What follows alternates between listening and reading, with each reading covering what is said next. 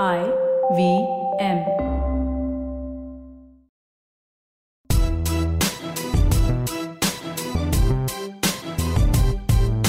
I'm Zarina Poonawala, host of the Empowering Series podcast on the IVM network. I am your peak performance coach and leadership coach, and I'm here to share with you productivity tools, life-altering techniques, and real-life hacks to help you achieve your maximum potential in everything you do, in your relationships, professions, and most importantly, your life. So let's thrive, grow, and evolve together, one episode at a time.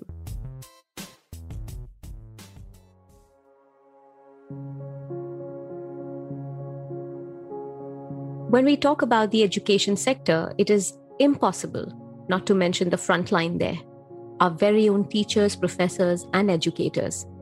The pandemic has affected over 63 million teachers across the world, and the numbers are rising. In continuation to the virtual learning experience, let me highlight what teachers need to do to make this learning curve a successful one. So I have been reading up on what teachers around the world are doing to make this virtual learning experience interesting. And I filtered out the best ones right here for you, so hope this helps. Plan of action. A good mix of AVK, that is audio, visual, and kinesthetic communication. Now, the cons of virtual learning definitely are the missing presence, the tangibility, the eye contact, the energy of a classroom. But online learning gives you a great benefit when it comes to actually using the audio, visual, and kinesthetic learning, especially the audio visual, because you don't need to use the classroom projector, check the Wi-Fi there, switch off the lights, bring your laptop, bring a pen drive, bring a hard drive. No, you can do all of this very comfortably from the presence of your home and actually reach out to your kids. You can share more resources very easily and very quickly. This also relieves you from the pressure in the process because you don't constantly have to be at it. So try enhancing the audio-visual experience. In fact, urge students before class to gather information on similar matters or topics surrounded to their subject and bring them along. So that becomes an interactive, engaging, and an extremely smart way of using technology. Clear instructions and no surprises. Each day or each week, your expectations from the class, the 5 W's and the 1 H, should be clear and explicit. Leave no scope for miscommunication. Although they are kids, so you can be prepared for excuses. But have a result-oriented approach with consequences because you will need to handhold them through this process. Despite their know-it-all attitude and probable chip on the shoulder, the setting, expectations, outcomes, and consequences can increase a healthy pressure of performance and provide certain direction. And yes, avoid any surprises or vagueness. Stick to the plan. If you are one of those spontaneous teachers who probably likes to throw out a good challenge to their students, let your kids know that maybe on a Monday or Wednesday every week, or a Tuesday or Thursday every week, they can expect a surprise test or a pop quiz. But be specific even in your surprise. Use technological resources at your disposal. But don't forget that one of the first techs, which honestly don't strike to any of us as part of online education, is a telephone. And if you aren't in the same room, everything becomes part of online education.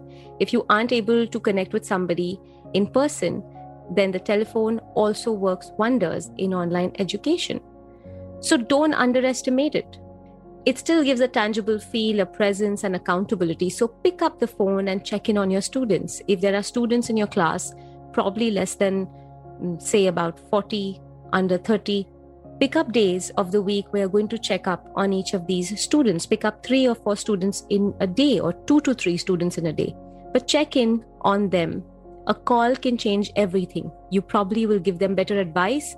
Maybe you will know which one is individually capable of what scope of work they have been able to cover, and what is their mental state, how are they dealing at home. So all of this together can be done on one phone call.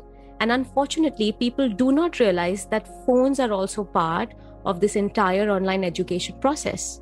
So please, try using that. No matter how senior your class is, storytelling is yet one of the most powerful forms of imparting knowledge. So here we resort to digital storytelling. Now that your students are unable to size you up completely or substantially, it is important to connect with them, and storytelling is a great way to engage. So please try digital storytelling. Mindful use of technology. It is easy for students to get carried away with all that social media distraction and the various tabs while they are in a classroom. Don't mind me, but teachers are in the same boat. So make rules for yourself as to the usage of your other apps and social media in the midst of teaching. You need to limit your usage of your social media applications while you are conducting a class. So please be mindful of technology while you are conducting your online lessons. This particular one is my expert recommendation, and trust me, I know it sounds crazy and it sounds strange, but it really works. Use memes and funny social media content that they can relate to. I know it probably is a little extra to ask for, but if you get used to having fun and learning and absorbing knowledge through just interactions from what they understand better, things change.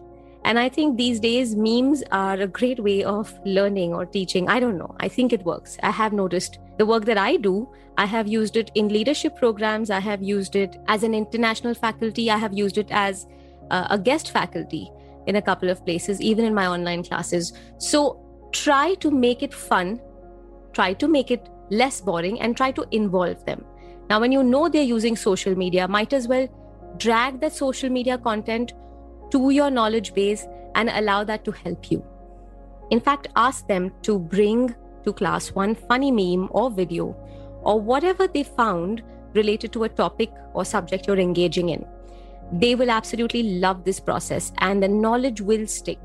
Besides, a good laugh in these times of distress is nothing but soothing, nothing but healing. So maybe you could give that a try. There are no stereotypes here that you cannot break. Do whatever it takes. I understand that the role of teachers in these really trying times has been put to test and to task.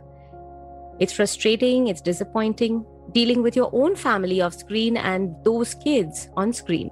But hold on, hold your fort, because when you come out of this, when you come out the other side of probably the biggest teaching challenge you have ever faced in your learning curve, you are going to be an extraordinary educator, an exceptional teacher.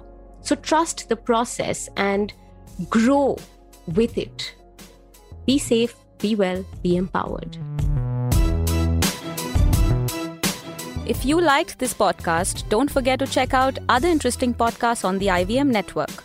You can listen to us on the IVM Podcast app or ivmpodcast.com. You can also follow us on our social media. We are at IVM Podcasts on Twitter and Instagram.